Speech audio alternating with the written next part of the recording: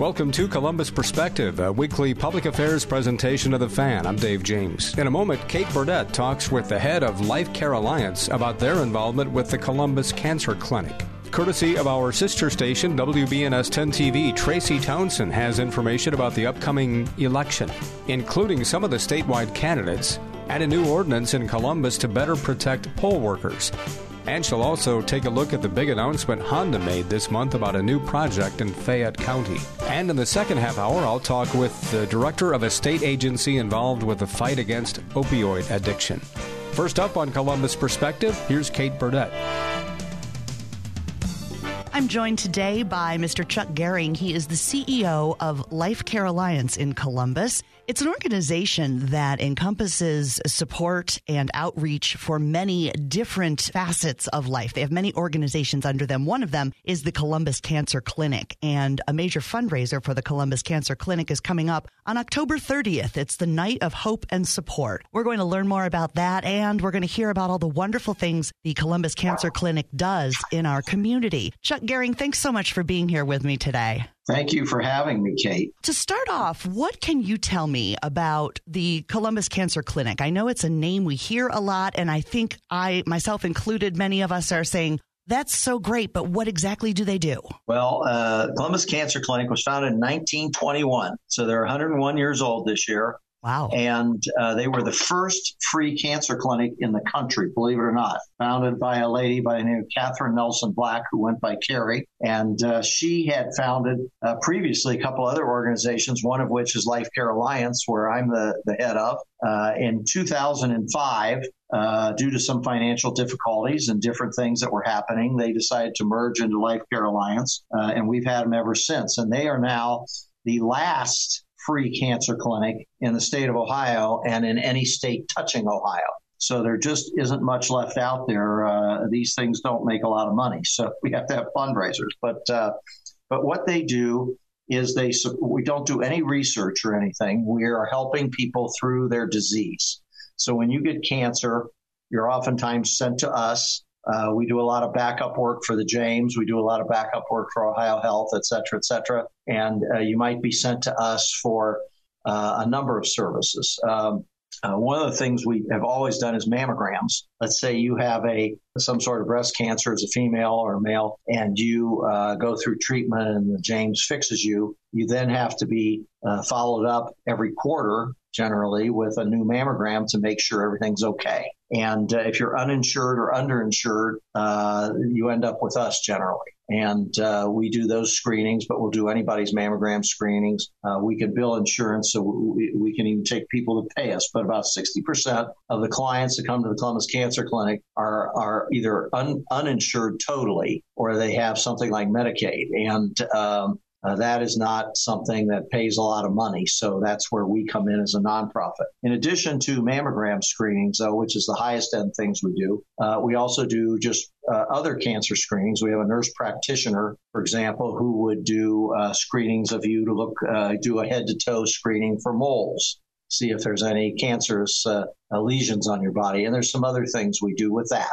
But a lot of it is just helping you through. So we will pay rents and utilities. Oftentimes when you get cancer, it really hits you financially in a very bad way and your family's in trouble. And we need to keep you in your home because we don't want you to go to a homeless shelter when you're going through cancer treatments. So we will pay, if you don't have the financial resources, some rents and utilities to get you through. We'll do transportation to your appointments. So we'll take you to daily radiation or weekly chemo treatments or whatever they might be. We provide wigs and prostheses. We have a huge room that helps women get back on their feet. You know, if you're going to go out and get a job and you're going through cancer treatments and you don't have hair, you need a wig. So we do that. We give out durable medical equipment, which is everything from wheelchairs, walkers to shower chairs, things like that. We give out bandages, whatever it might be, and we have nurses that assist you with that. And we have a food pantry, which is a huge thing, which currently has 1,200 families using it.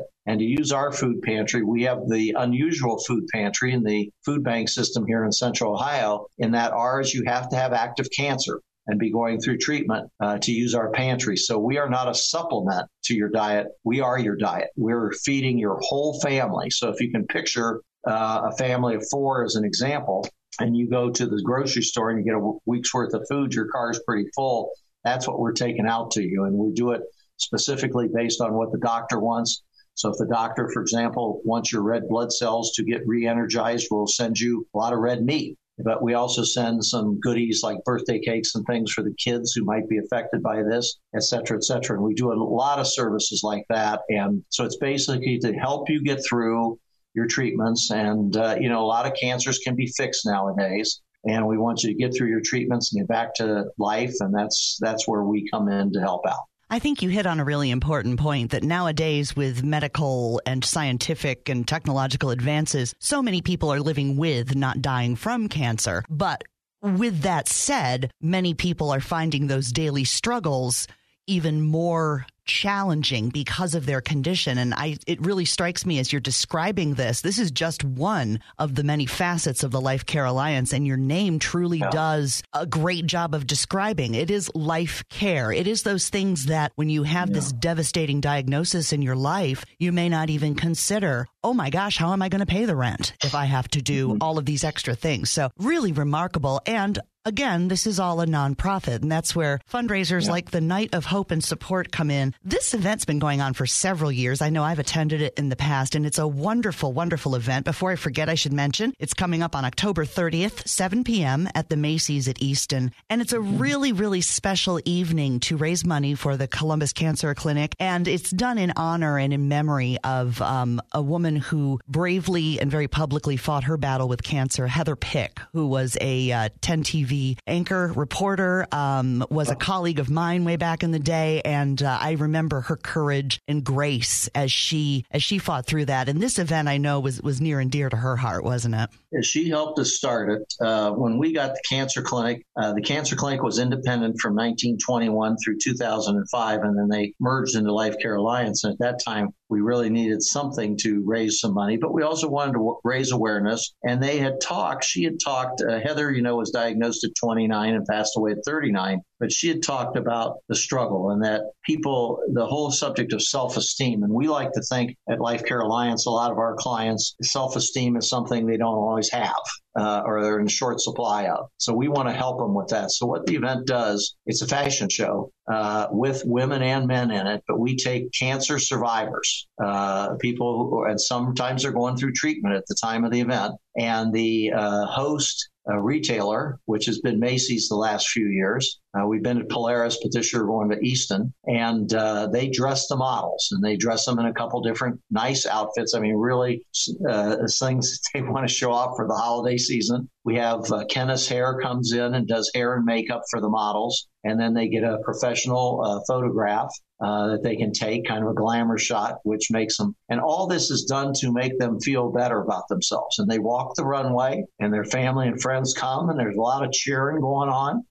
It's just a wonderful, heartwarming, uplifting evening because the women and a few men that we throw in too with different kinds of cancers. Most of the women have had breast cancer issues, and the men are all over the board. But they get to come out and show off their stuff, and their families get to cheer them on as they continue to struggle with this. And, some of these folks have gone through 3 or 4 bouts of it, and it's never easy, and it really makes them feel better, and they get dressed up and they get made up and with makeup and hair by Kenneth. And so Heather was a part of starting this whole thing and was very instrumental in designing this and saying, here's what we need to do for the ladies. And it's continued on for these many years. So it's really been about 16 years now. It is a fundraiser that helps the Columbus Cancer Clinic with their work, and they need help because, as I said earlier in this, it doesn't exactly make money. There's a reason we're the last free cancer clinic in this state and all the states touching Ohio. It's because they don't make money. And so this helps us carry on our work and make sure we can take care of everybody who's out there who needs a little help. And we continue, I want to stress this, many cancer service organizations do not take everybody. They have waiting lists or whatever. We have never had a waiting list with this since we've had them. And even through COVID, we kept everybody off a waiting list. We got the goods out to everybody. Everybody delivered. The staff here was helping deliver some of the pantry goods to people to keep them eating right, because that's so important while they're going through treatments, that they have proper nutrition and things, and kept up with the exercise regimes, and our nurses were helping with that, and the dietitians, and we got through COVID pretty well. So we're very fortunate. Well, we're glad to hear that, too. Chuck Gehring is who we're talking to today. He is the CEO of Life Care Alliance in Columbus. It is an overarching entity that encompasses many different facets of public service and service to our neighbors who might need a little extra help. Today, we're talking about the Columbus Cancer Clinic, and specifically their event coming up on October 30th, 7 p.m. at Macy's at Easton Town Center. It's called the Night of Hope and Support. You'll have ambassador models, all cancer survivors, showing off some great fashions for the holidays from Macy's. It's an evening not to be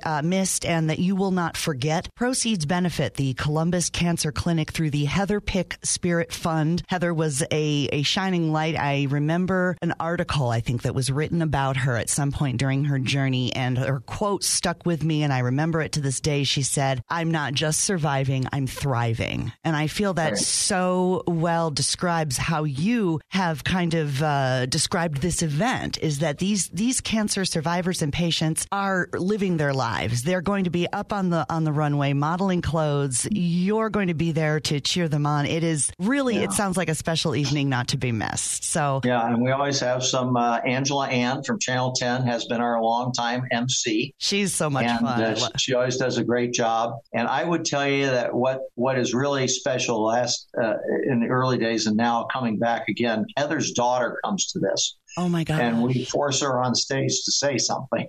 Heather's daughter is somewhere, I don't want to guess, she's around 20, 21 years old. She's in college, and she's a clone of her mother. Oh. And she comes in and says a few things. And I think it's still special to Heather's husband, Joe, and the kids. I think the people find that very, very special, that they remember Heather quite a bit. Heather was a real mover and a shaker, and got this going. And we do have here the Heather Pick Fund, and all the money for this goes to the Heather Pick Fund. It's a fun night, though. If you want to come, we have heavy hors d'oeuvres that we provide through our LA catering company, and there are some adult beverages and some non-adult beverages, and but it's just a fun evening. And then what happens is, which is really cool, it's always done on a Sunday night. And what will happen afterwards, after the runway show, is that around 8 or so, we'll be done with the runway show, 8:30, and Macy's stays open. Now, Macy's, this is a Sunday night, and it's always done on a Sunday night when the stores are closed, but they will stay open with their staff, and you can go shop at Macy's. And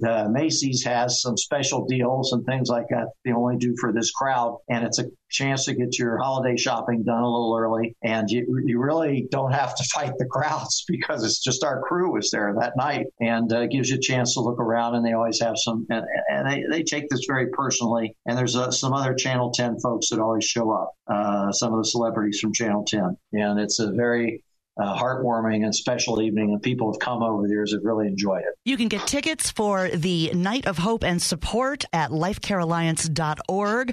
Chuck Gehring, thank you so much. I know you're a very busy man, so we don't want to take any more of your time. Well, I'm happy to spend all the time I can. I'm in love with Heather Pick, and she was great to us, and I know she's in heaven looking down on this, and we love her to death, and this will be another great night to support our cancer clinic here in Central Ohio. So thank you for your time, Kate. Thank you so much, and best of luck with your event. Hello, I'm Todd Markowitz, Vice President and General Manager of Radio Ohio, which owns 97.1 The Fan. We're an equal opportunity employer dedicated to providing broad outreach efforts regarding job vacancies within our company. We seek the help of local organizations in referring qualified applicants. Organizations that wish to receive our vacancy information should send their requests to the attention of Human Resources, Radio Ohio, 770 Twin Rivers Drive, Columbus, 43215. If you'd like to view our current job openings, please visit our website at 971thefan.com, and thanks for listening.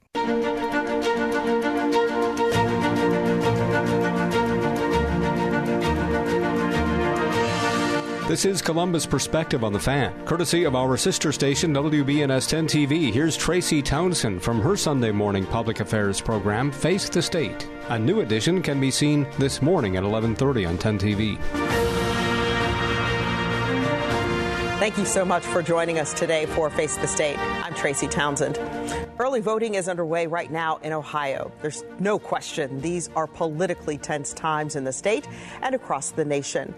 The people who keep your vote secure need their own security. As 10 TV's Brian Somerville found out, Columbus City leaders have a plan for that. Columbus City Council is putting more protections in place for November 8th poll workers. Certainly, as an elections official, we applaud that. Franklin County Board of Elections PIO Aaron Sellers says the new legislation serves as a strong reminder for best practices at the polls. The job is already hard enough as it is. And, elections, people are, these are big elections, presidential cycles, gubernatorial cycles. People are passionate. They are, and that's not a bad thing.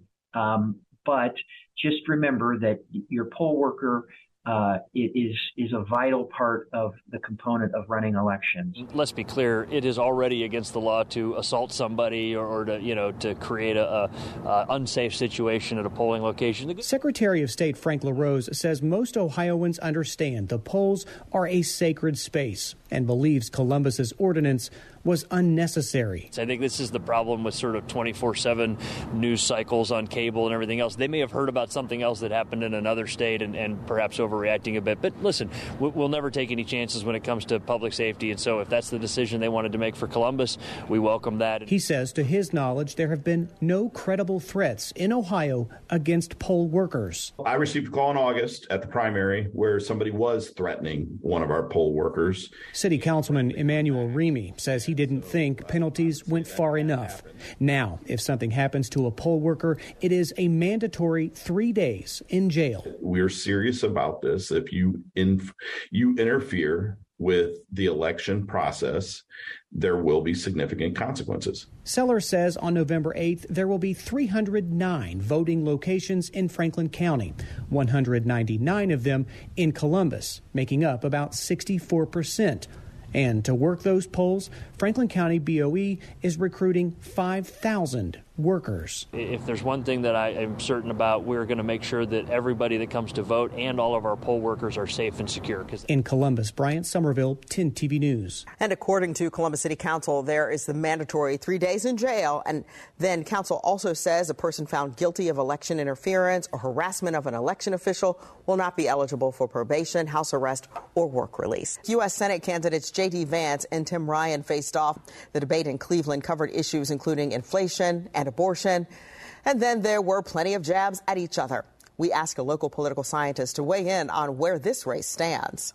I think what Tim Ryan has really excelled at is running a campaign that looks and sounds and feels like Ohio. Tim Ryan is really running mostly to be acceptable to as many Ohioans as possible. J.D. Vance, to some extent, has been kind of coasting through this. I think he thought that the Trump endorsement won him the primary, and I think he thought a Trump endorsement would help him coast through to victory in the general election, but it's proven to be far more competitive than that. Both candidates had an opportunity to talk with reporters after the debate. J.D. Vance did not do that, but Tim Ryan did. Here's what he had to say about what he calls his fight to make Ohio better. I think one of the big problems we have is you're all one side or all the other, and that's the only way you're going to pull the lever. I want to go to the Senate because I want to figure out how we can build out a consensus around energy, around education, around our geopolitical struggles. How do we come together? We had that for a long time, but starting in Vietnam and over the last couple of decades, it's been just fraying until now. We've got all these problems. I think people are ready to leave the age of stupidity behind us. There will be no gubernatorial debate. Democratic challenger Nan Whaley says that's because Mike DeWine, the incumbent, will not agree to one. We did try to ask the governor about that during a press event. Speaking of re-election, why won't you debate, Governor? Look, this is a happy day. We're going to continue to talk about Honda. We talk with the candidates for Secretary of State. Democrat Chelsea Clark is running against incumbent Frank LaRose. Clark is a business owner and city councilwoman in Forest Park, which is in Hamilton County, there in Cincinnati. She says she wants to make it easier for people in rural counties to vote. When we look into our rural communities, there is a significant income difference based from there to our, in terms of there to our metropolitan areas. And about $20,000 in annual difference in income. And so with gas prices the way they are, you are certainly going to feel that if I've got an hour and a half drive round trip to make just to drop off a ballot at only one location. Incumbent Secretary of State Frank LaRose says he and his team are working to make sure voting is safe and accurate in Ohio. The fact is that here in Ohio, voter fraud is rare, and so is voter suppression. I mean, we work to keep those rare, and Republicans and Democrats should be able to agree that we won't tolerate fraud, we won't tolerate suppression. Both of those are immoral and illegal, and we're going to stamp them out whenever they happen. That's why, for example, we created the Public Integrity Division in our office just recently to do a more effective job at being able to investigate those rare instances where either of those two election crimes occur. Right now, you're probably starting to see more campaign ads. Brandon Lewis from our National Verified team looks into whether politicians can lie in those ads. Midterm election season is here, and that means there will be political ads everywhere you look. And some of those ads will inevitably make outlandish claims. Some Verify viewers emailed us to ask if candidate ads have to tell the truth. So let's verify. Are political ads required to be factual in order to be aired on broadcast television?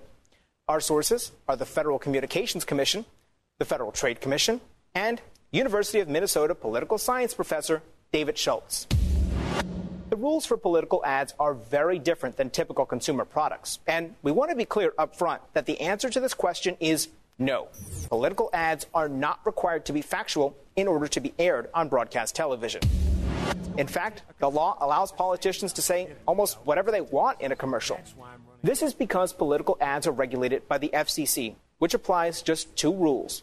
One is that all candidates have the same opportunity to buy commercial time on stations. And two is that politicians can say whatever they want. Accuracy is not one of the rules, although TV stations could run a disclaimer explaining the rules before airing an ad. The only consequence for politicians who produce misleading or false ads is in court. And that's only if they defame someone, which is rare and hard to prove. I think the rationale behind it is what?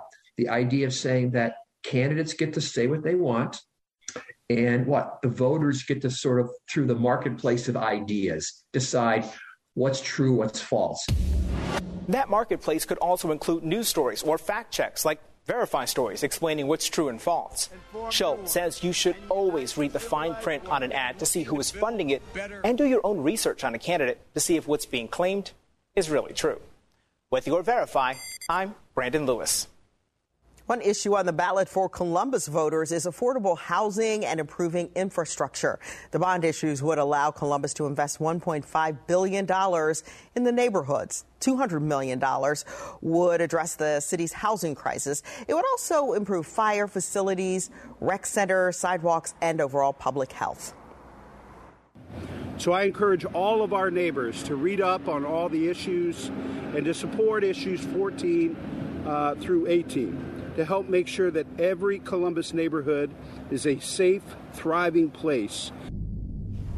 The city says the bond issues would not increase property taxes or impose any new tax. Remember, early voting is happening now. Our digital team collected the information you need before the election, before you vote. Text the word VOTE to 614-460-3345, and we will send you a link. And after hours of debate and public comment, the State Board of Education says more discussion is needed on its proposed Title IX resolution. More than 100 people showed up for public comment, and it took so long the board couldn't even get to everyone. Do not allow schools to rob us of our children. Where's the respect and sensitivity for the mental health and emotional well-being of biological girls in sports? The board ultimately voted 12-7 in favor of sending a proposed piece of legislation to its executive committee. On the day many people were anticipating a final vote, the State Board of Education voted to send the Title IX resolution to executive committee for more discussion. The resolution, Board member Brendan Shea introduced, lays out an unequivocal opposition to the Biden administration's proposal to extend Title IX's protection to gender identity and sexual orientation. I believe as education leaders in Ohio, this body must take a stand on one of the defining issues impacting education today. Ohio schools that don't go along with it face the risk of losing federal funding for their school lunch program. Board member Tim Miller says it's imperative they get this right. He's the one who proposed sending it to a committee. One common denominator that I hear from both sides, and both sides seem to be so far apart, is that these kids exist, transgender kids exist, and we haven't had any kind of discussion on how we help those kids. And that's what we're supposed to be doing here. Under the expanded version of Title IX, it would require schools to allow access to bathrooms, locker rooms, and sports teams to transgender students. The goal of the expansion was to provide more protection for students against discrimination based on sexual orientation or gender identity. I think it would be a travesty for this to go into committee and something doesn't come out. And we thank Richard Solomon for that reporting. Board members told Richard the president of the board wants the executive committee to have a meeting before the board meets again in November. It's going to be a public meeting. So far, though, nothing's been scheduled, so we'll be watching that. Right now, Stonewall Columbus is holding a Pathways to Parenthood conference. Organizers say they're focused in part on Title IX and how the overturning of Roe v. Wade threatens other freedoms for LGBTQ plus families. While our organization doesn't specifically focus on young people, they are part of our community. And we understand in terms of the work that we do that identity development is critical to personal understanding and success in the world. And so we really want to focus on that sort of piece of it to ensure that our young people are stepping into spaces that are safe for them, where they can express who they are and feel fully supported by the community around them. So this is something we're definitely attuned to and paying very close attention to. So we're actually pretty excited about this event. It's intimate, is what I normally call it, which is probably the most appropriate because you can ask, intimate questions, honest questions in small group. And we're sort of reframing it as more of a symposium, so a gathering of people to talk about these different topics that people can sort of connect with. Up next, a big development coming to Fayette County. Is that small community ready for Honda? And there's a push to change Ohio's strangulation law. We'll look at how that change could impact domestic violence survivors. Columbus Perspective is a public affairs presentation of WBNS Radio. The opinions expressed on this program are those of its guests and do not necessarily reflect those of WBNS Radio, its staff, management, or sponsors. We make decisions every day. How to spend your weekend, what to wear. But some decisions are bigger than others. Don't let others make decisions for you. Vote. Polls will be open on November 8th, and early in-person and absentee voting is available right now. No matter what you choose, you can be confident your vote is secure and your voice will be heard. Big or small, your decisions matter.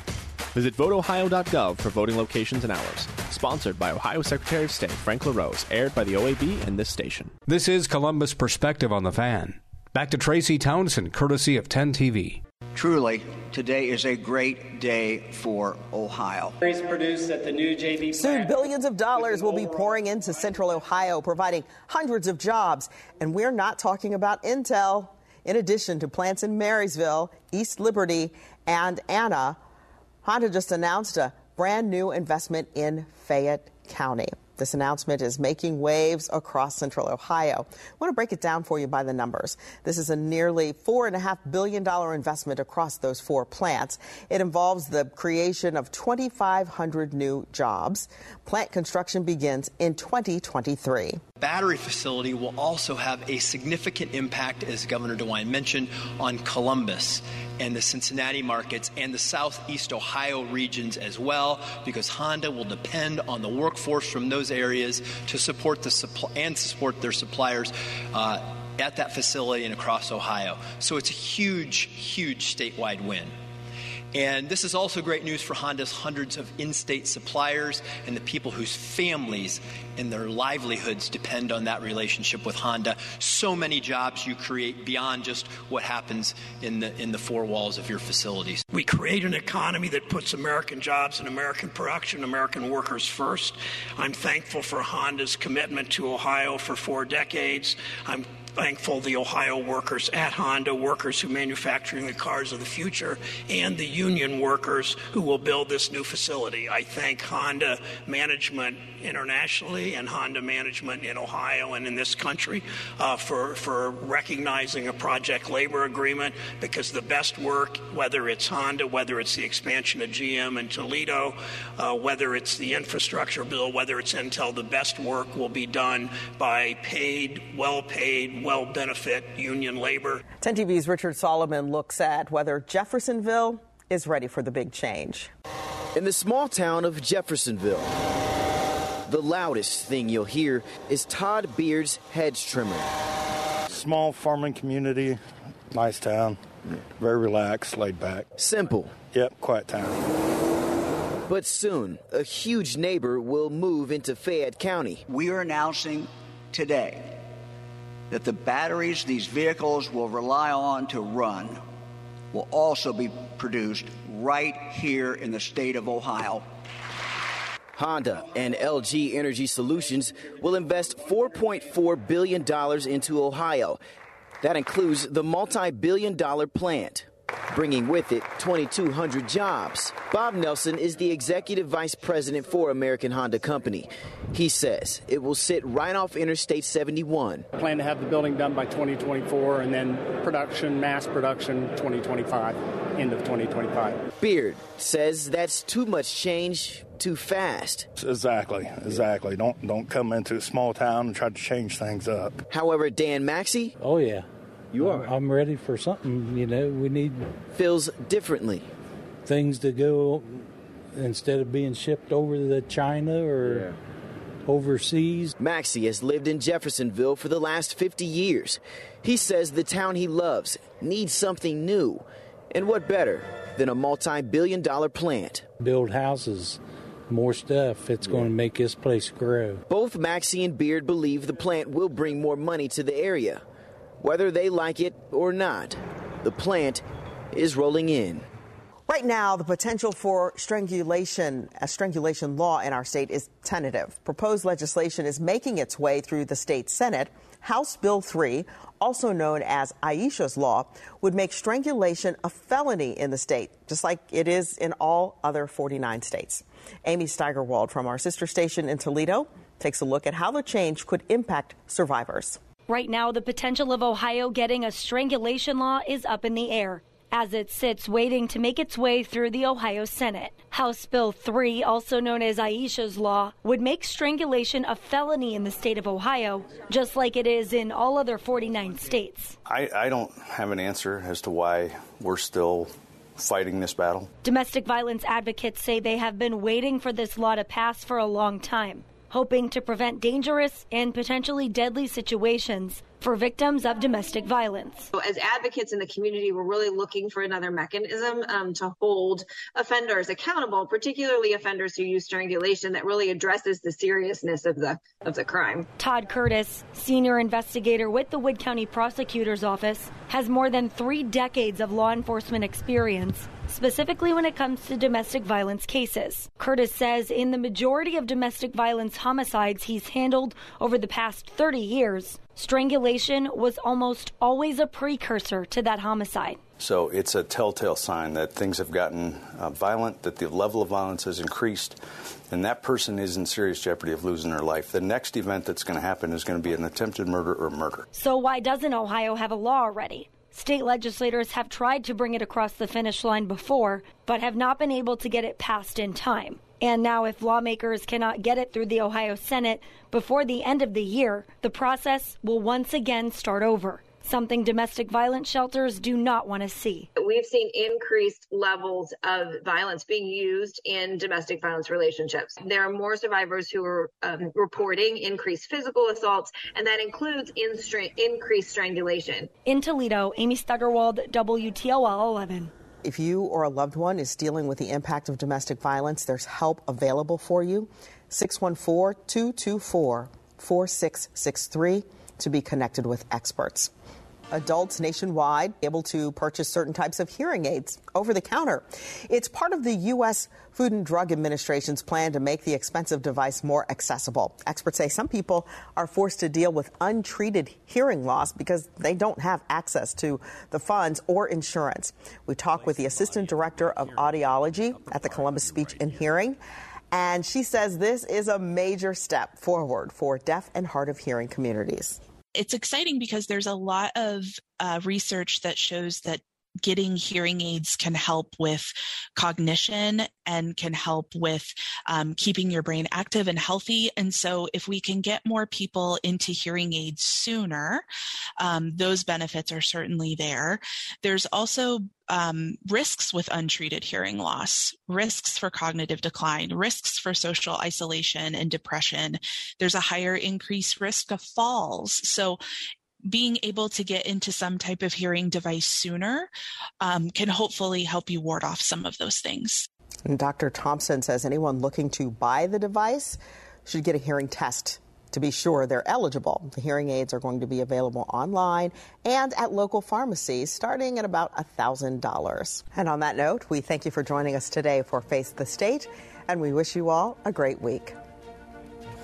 That's again Tracy Townsend, courtesy of our sister station, WBNS 10 TV, from their Sunday morning public affairs program, Face the State. A new edition can be seen this morning at 11:30 on 10 TV. It might be hard to imagine, but there's a place where you can find a restaurant on every corner. A place where you can eat like a king for as little as $1. It might be hard to imagine, but this is the same place where the school lunches aren't just delicious, they're themed. With palate pleasers like Mozzarella Stick Mondays, Taco Tuesdays, and French Fridays. Heck, even pizza counts as a vegetable here. This is a place where the fast food just keeps getting faster.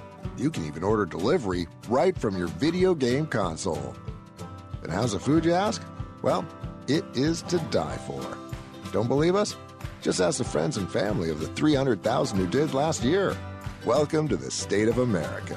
Welcome to Obesity USA. Population 115 million and getting bigger by the day.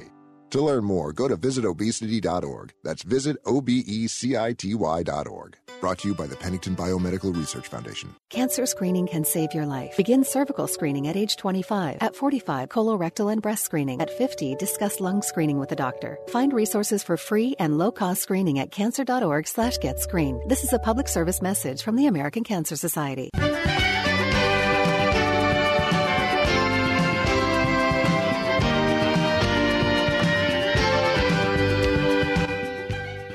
This is Columbus Perspective on the Fan. Hi, this is Dave James, and on the phone with me is Amy Shadwick, who is the director of Recovery Ohio. How are you? I'm good. How are you? Good. Thanks for talking to us. What is Recovery Ohio? Recovery Ohio is actually an initiative out of the governor's office. It's this executive order that the governor created when he took office. And so really what the focus of Recovery Ohio is to make sure that we're working together across all of our state agencies to address mental health and addiction.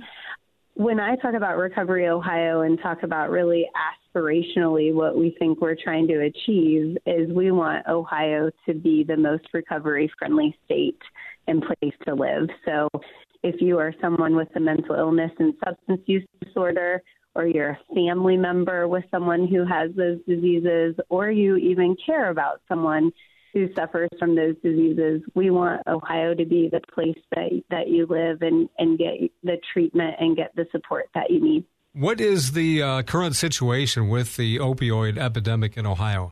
Unfortunately, as we look at the opioid epidemic and just broadly the addiction crisis in Ohio and really nationally, we do continue to see an increase of overdose deaths in our state and really across the country. And that's really not attributed to increased drug use. It's actually attributed to the increased lethality or deadliness of the drug supply. So more and more we're seeing fentanyl in our drug supply. And in fact, over 80% of the overdose deaths in Ohio involve fentanyl. So it's a really, really deadly substance, and unfortunately that leads to us losing more Ohioans to overdoses. You know, it's frightening to think about how much worse this would be without naloxone or Narcan.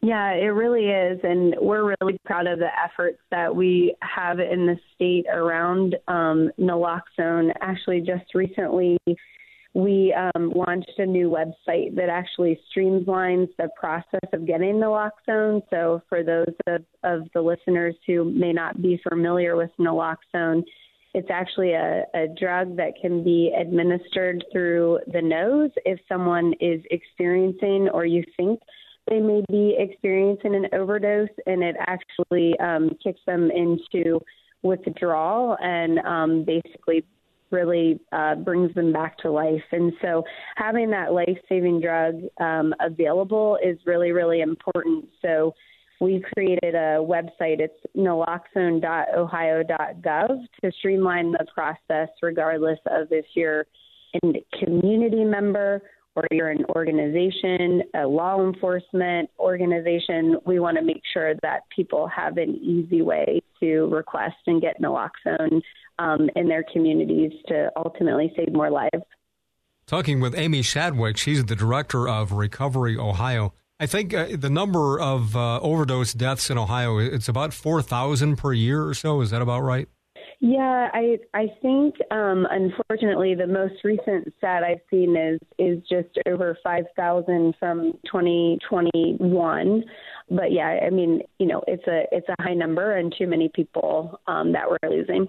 And Recovery Ohio is in large part kind of an educational campaign. I'm sure that most people listening have seen those Beat the Stigma messages on television, and you're one of the members of the group behind that, right?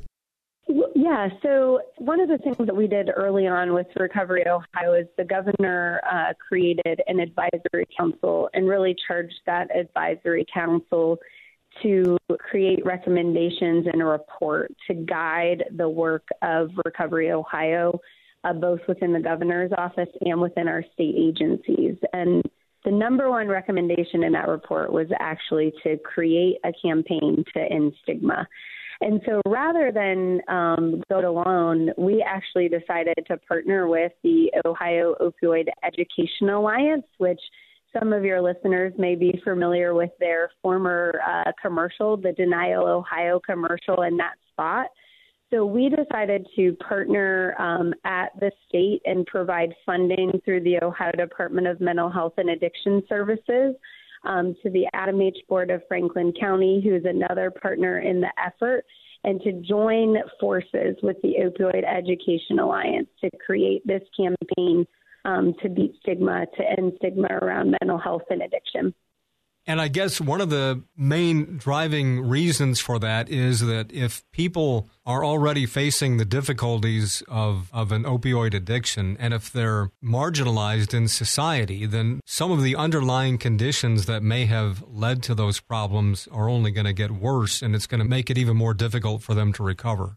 Yeah, and you know, unfortunately, stigmas around people who have mental health and substance use have been prevalent in our community, in our society, really for a long time. And so not only is it about, having those conversations, but it's about reducing that stigma. So when someone or their family member might be facing mental illness and addiction, that they're willing to talk about it and they're willing to seek the treatment that they need. So hopefully they can go on to, live a healthy, productive life. Certainly we know if folks don't feel like they can talk about those diseases, they're less likely to enter treatment, or it takes them longer. And so just like a physical health condition, we'd rather see someone go to their primary care physician and start to talk about some of the things that maybe you have high blood pressure, maybe you have high cholesterol, and address it at that point rather than waiting until you show up at the emergency room with a heart attack. So that's really the same idea with the disease of addiction. Let's start talking about it early. Let's intervene early and engage in treatment and get those resources and supports in place rather than waiting until you're really at a crisis point. And some of the phrasing has been changing, or there's been an effort to change it. I notice that you and others that I talk with in the field routinely now, without any hesitation, can use words like substance use disorder instead of calling someone an addict, things like that. I mean, it may seem subtle to somebody who's not listening carefully, but that's just the tip of the iceberg of the kinds of changes that are being done. Yeah, absolutely. So we've made a big focus on changing the language and really using what we call person first language. So focusing on the person and not leading with the disease. So when we talk about a person with a substance use disorder, right, still focusing on the person. Another thing that we actually did at Recovery Ohio, in addition to the Beat the Stigma campaign, is we actually worked with the Opioid Alliance and the Attorney General's Mental Health Task Force, and we actually created a resource guide for media professionals like yourself to share information and education not only about language but also imagery. So as you talk about language, also the imagery. So you may be watching the news or watching a television show, and the pictures that we use and the videos that we use whenever we portray people with a substance use disorder or a mental illness are also really important, so that we're not inadvertently continuing to carry on that message and reinforcing those stigmas. Talking with Amy Shadwick, director of Recovery Ohio. Unfortunately, every week that goes by, somebody else dies who, in their family or in their circle of friends, would have never believed it could happen to them. That's right. And that's why really one of the parts of the Beat the Stigma campaign and why it's so important is we're doing a few things with that campaign. The first one is to ask each person to really challenge what they know about mental illness and addiction, and making sure that we're having those conversations. But another really, really important part of the Beat the Stigma campaign, and really the conversations that we're hoping it will elicit, is really that underlying thematic of treating people with respect and empathy and not judgment, because everyone has a story that you might not know about. There's always more to the story. And for all of those folks that, lose a loved one and folks may have those stigmas and prevent from having those conversations, it's just really, really important that we start to change that culture and making sure that we are treating people with respect and empathy, and not continuing that judgment and stigma whenever a family may also be suffering from a loss. Yeah, those initial judgments, because I think of stories where you might see someone in a grocery store parking lot who parks at a handicap zone, and then they get out and walk to the store, and you think, well, I don't see any crutches, I don't see a wheelchair, I don't know what's going on there. And maybe they have, some sort of chronic lung disorder or a heart condition where they're unable hardly to breathe. They can't park, a long ways away from the store. You just don't know what's going on with anybody under any situation, and the last thing we should do is judge them. That's right. Yeah, there's always more. There's always more to the story than you may know or than I may know. What are some of the other initiatives that are going on with Recovery Ohio or with the Opioid Alliance? I already mentioned the naloxone.ohio.gov website, which was, again, an initiative for a partnership between Recovery Ohio, the Ohio Department of Health, and the Ohio Department of Mental Health and Addiction Services. And again, that's a way to streamline for our community members and individuals. If you're looking to request naloxone or you're in need of naloxone, that's a great resource and a new one that's available. Another one that I'm particularly proud to talk about, and think it's a really innovative approach whenever we think about how to tackle and educate about addiction, and that's the Recovery Within Reach campaign. So Recovery Ohio partnered with the Ohio Department of Commerce to actually create that campaign. And so really early on, Governor DeWine when he took office, he encouraged all of our state agencies to think about how can they be part of and part of the solution whenever we think of the addiction crisis. And so we've seen some of our state agencies come up with really innovative ways to do that. And so the Ohio Department of Commerce launched the Recovery Within Reach campaign. And the goal is to connect people with resources and to treatment near them and provide them with resources. But one of the ways that they're doing that is actually through educating certified financial planners. We know from some research that family members may spend up to $35,000 to help a loved one find treatment for addiction. And so this campaign is actually a creative way to provide information about treatment and resources available in the community through certified financial planners. So we want to make sure that certified financial planners know about their resources and the other options that are available for someone to engage in treatment. So hopefully someone doesn't have to use their investments or their retirement accounts to help pay for a loved one's treatment, but rather use some of the resources that are already available in the local communities. That's great. What about in terms of facilities that can help those who are trying to recover? Do we have enough of those in Ohio, or are there more coming online?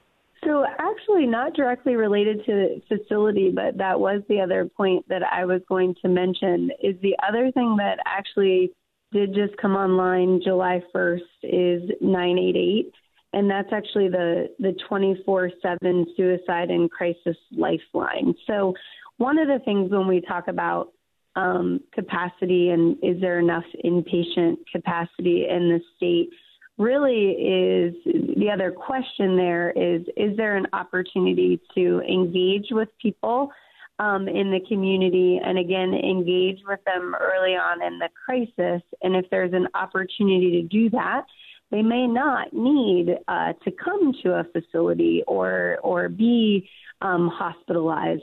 So Ohioans now who are experiencing a mental health or addiction crisis, or their family members, can actually call 988 anytime, 24 hours a day, 7 days a week, to reach a trained counselor.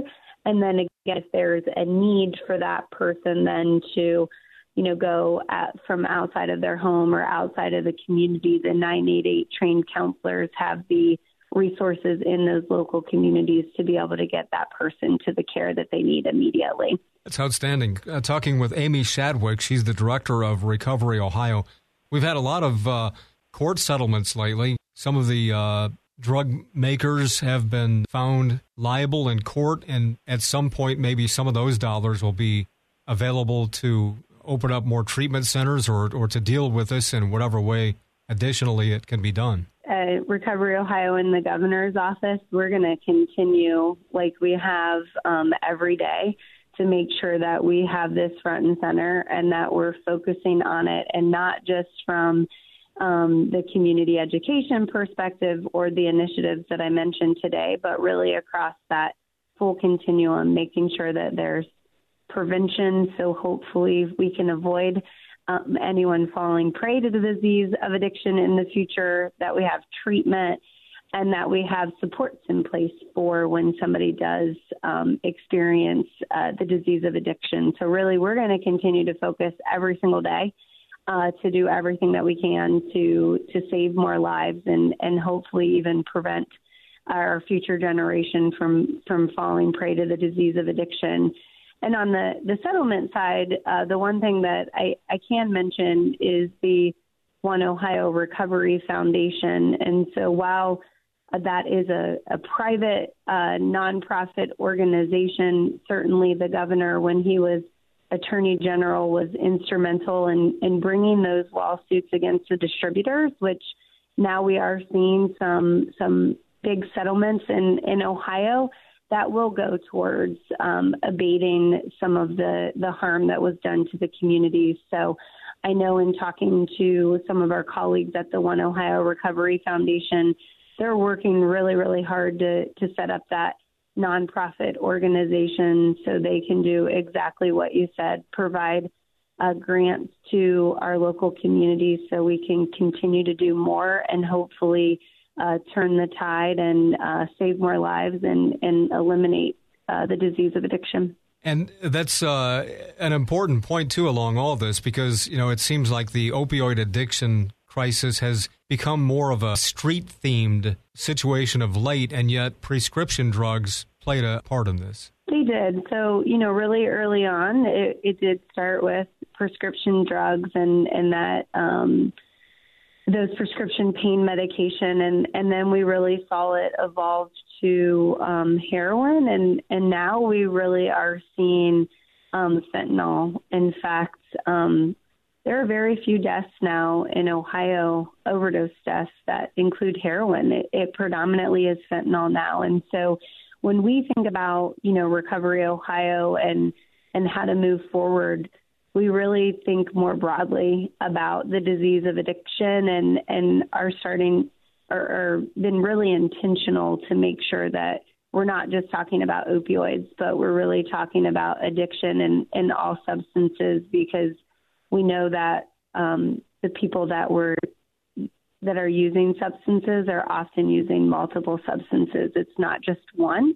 So it's really, really important as we think about our response and our efforts that we're making sure that we're addressing addiction broadly speaking and not just focusing on opioids. Right. There's been a big upswing in fentanyl found in meth and cocaine as well, right? Yeah, that's one of the things when you look at the information from our Ohio Department of Health reports is that there are more and more deaths that are including fentanyl, and we have seen a large number of overdose deaths that are meth and fentanyl and cocaine and fentanyl, which often what we hear when we talk in some of those communities are many of those folks are not seeking fentanyl. And because fentanyl is so lethal that the first time that someone uses that unknowingly, they may think they're using cocaine and they're unknowingly using cocaine and fentanyl. Unfortunately, that's a really lethal combination, and often we lose that person. It's a frightening situation. Talking with Amy Shadwick, Director of Recovery Ohio. Anything else you'd like to add? I think just the last thing I'd like to add is just as folks listen to this, and especially if you're part of an organization that is interested in being more involved, that the Ohio Opioid Education Alliance is definitely a great way to do that.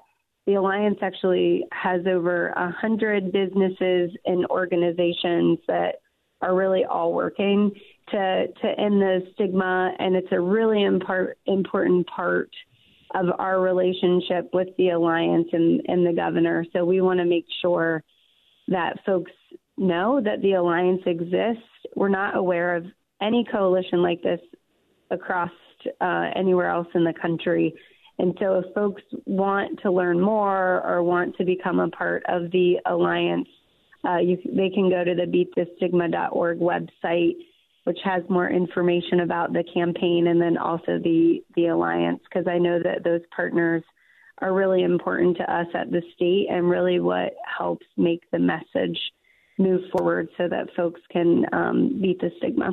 And Amy, if there's a family out there in crisis, what are the important contact numbers or websites to know? Yeah.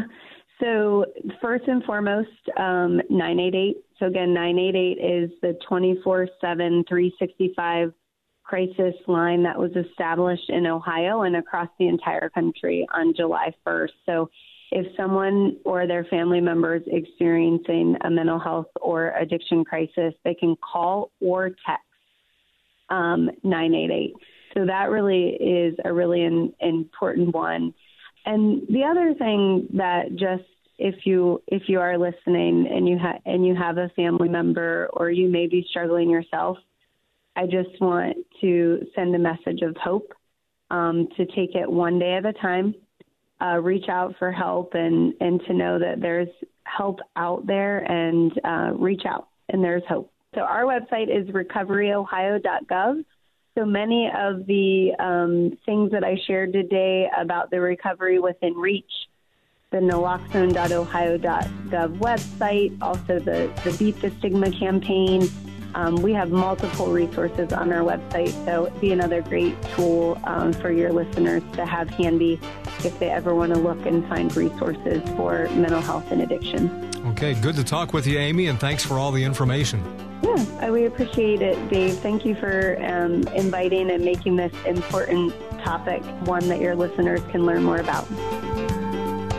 This has been Columbus Perspective, a weekly public affairs presentation of The Fan, heard each Sunday morning at 6 on WBNS AM, that's 1460 ESPN Columbus, and Sunday morning at 7 on WBNS FM, Sports Radio 97.1 The Fan.